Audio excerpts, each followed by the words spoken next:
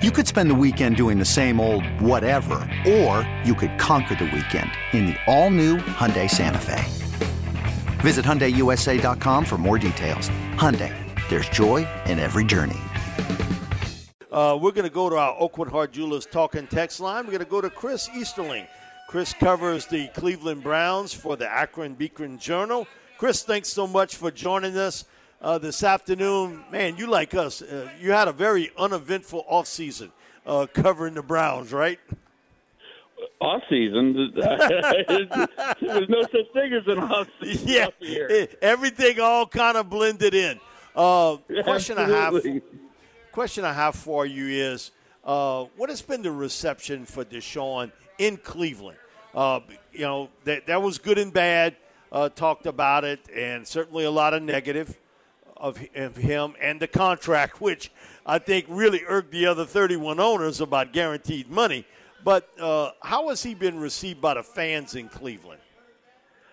I think, he made his first home start on was last Saturday, and I thought it was a fine reaction.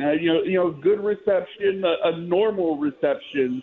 I think there's been some folks in the fan base they're kind of holding their nose a little bit because, look, I mean, let's be real. The allegations, they weren't nice. They weren't good. They weren't. I think there's a segment of the fan base that's just like, look, this is just a bridge too far. But there's also a segment of the fan base that's just going to be like, look, I'm going to support whoever's wearing that uniform. It's a great football city. It's a strong fan base that's they've endured a heck of a lot of punches to the gut over the years and decades. So I think there was a segment just like, look, whatever. I'm rooting for the laundry. I'm not rooting for necessarily the person wearing it. But, I think by and large, some of that talk has died down as he's gotten onto the field and the season's gotten on. And now, he's going to be making his fourth start this week. So I think it's been more, let's just focus on football now. And that's kind of where it all is right now in Cleveland. Now, Chris, when you look at like Nick Chubb, I mean, look, a fifth year out of University of Georgia, I mean, speaks for itself how it seems like from the get-go he's been the guy. He's been, you could count on him like 1,200, 1,300 yards rushing plus, and then you got the combination of Kareem Hunt. So what are the Browns thinking, and even the fan base, because they look at these numbers, that all of a sudden you're in the dome, you're not dealing with inclement weather, and the Falcons gashed the Saints. 231 yards rushing, 6 yards per carry, 39 attempts. So I'm sure, I don't care if you have Deshaun Watson. The Browns got to be thinking, hell yeah, we're going to attempt to run the ball against the Saints. And picking back on what Bobby's saying, offensive line health-wise for the Browns, because that's where, man, they got a lot of money and early picks sort of tied up in also. Yeah, I mean, starting with your point about the offensive line, that's been an area where I think it's been a little bit of a disappointment, but it's also been a little bit of an injury issue. They had a third-year guy, Nick Harris, who was supposed to be their center. He gets hurt on the second play of the first preseason game. And then a guy you guys should be familiar with down there, Ethan Posich, former LSU Tiger, comes in and was, I think, playing as good as just about any center in the NFL until he gets hurt against Buffalo last month.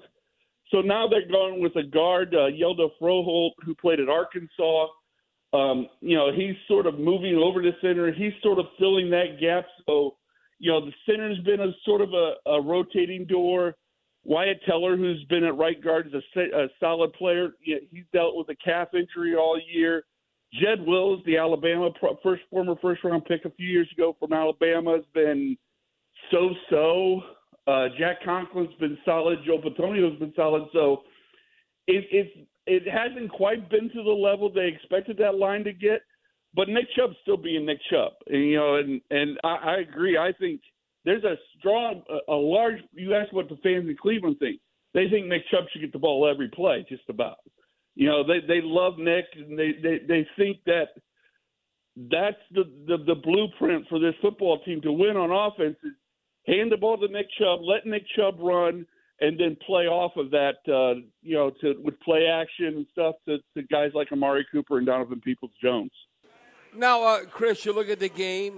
Listen, it's AFC North, and I thought this was impressive. When you look at the Ravens and where they were at, in the third quarter, all of a sudden, like Peoples-Jones on a 3-yard touchdown pass, they're up 13-3. The biggest deficit the Ravens at 9-5 had faced all season. So when you look at that, do you think maybe it could come down to if you're playing slugfest of football, you're going to make your field goals or not if you can't get in the end zone? Because you look at the Ravens All-Pro Justin Tucker, when he missed a 48-yarder, they had another one blocked. But then were you familiar with LSU's own? He kicked in the snow and all that. But Cade York, he missed a couple of field goals. So what is your take as far as, you make a field goal, you win, you miss it, you lose? What is the fan base? Are they down on Cade York right now or what? They just want to see consistency out of Cade York. Yeah.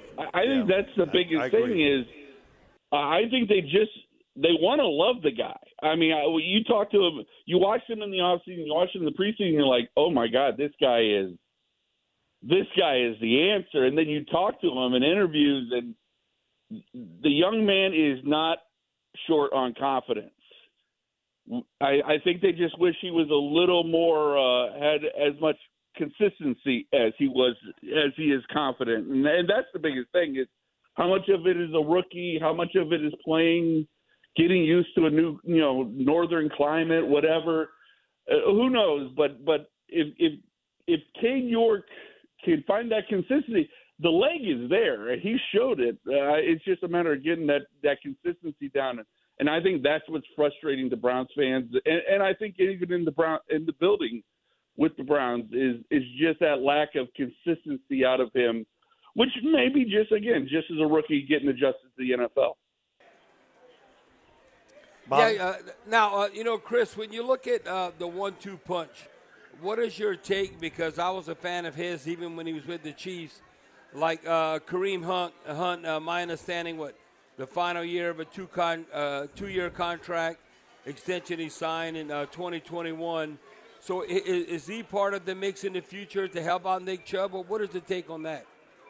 I think this is his last year in Cleveland. There was a lot of talk of him possibly being traded at the trade deadline if the offer was right, but they didn't get one. It's been weird because at the beginning of the season, they were using him. He was about every third series he was getting in. He was getting 12 to 15 carries, touches thereabouts.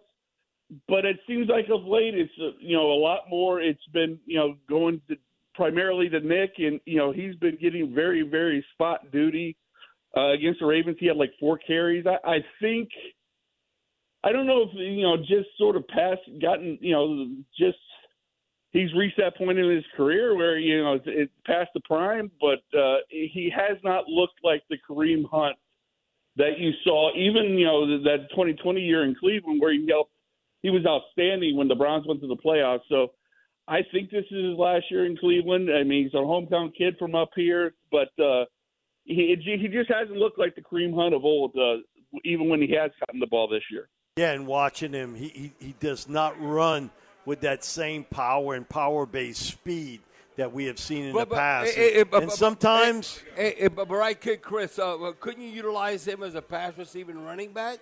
I mean, that's what I think. That's what I thought coming into the season. I even wrote something before the season that I thought he'd be their second leading receiver just because of the number of ways they get the ball out of the backfield, but they just haven't used it. They just haven't utilized him that way. I don't get that. I think part of it's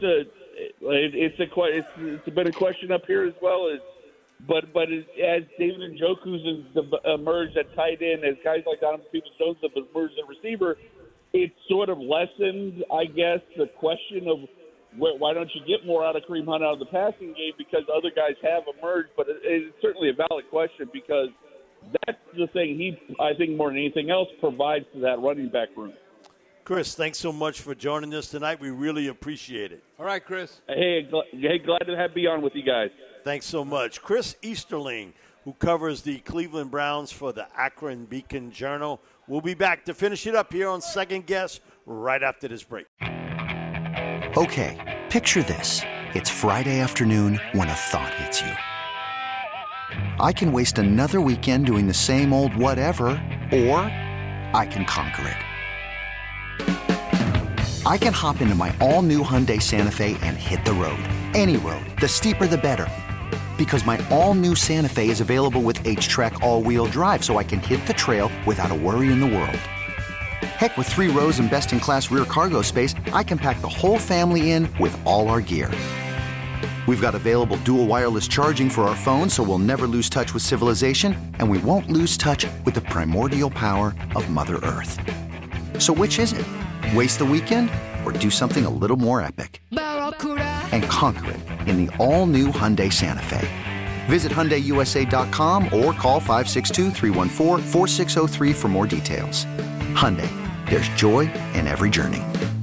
This episode is brought to you by Progressive Insurance. Whether you love true crime or comedy, celebrity interviews or news, you call the shots on what's in your podcast queue. And guess what? Now you can call them on your auto insurance too with the Name Your Price tool from Progressive. It works just the way it sounds. You tell Progressive how much you want to pay for car insurance, and they'll show you coverage options that fit your budget. Get your quote today at Progressive.com to join the over 28 million drivers who trust Progressive. Progressive Casualty Insurance Company and Affiliates. Price and coverage match limited by state law. We really need new phones. T-Mobile will cover the cost of 4 amazing new iPhone 15s, and each line is only $25 a month. New iPhone 15s? It's better over here. Only at T-Mobile, get 4 iPhone 15s on us and 4 lines for $25 per line per month with eligible trade-in when you switch. Minimum of 4 lines for $25 per line per month with autopay discount using debit or bank account. $5 more per line without autopay, plus taxes and fees. Phone fee at 24 monthly bill credits for well-qualified customers. Contact us before canceling account to continue bill credits or credit stop and balance on required finance agreement due. $35 per line connection charge applies. See T-Mobile.com.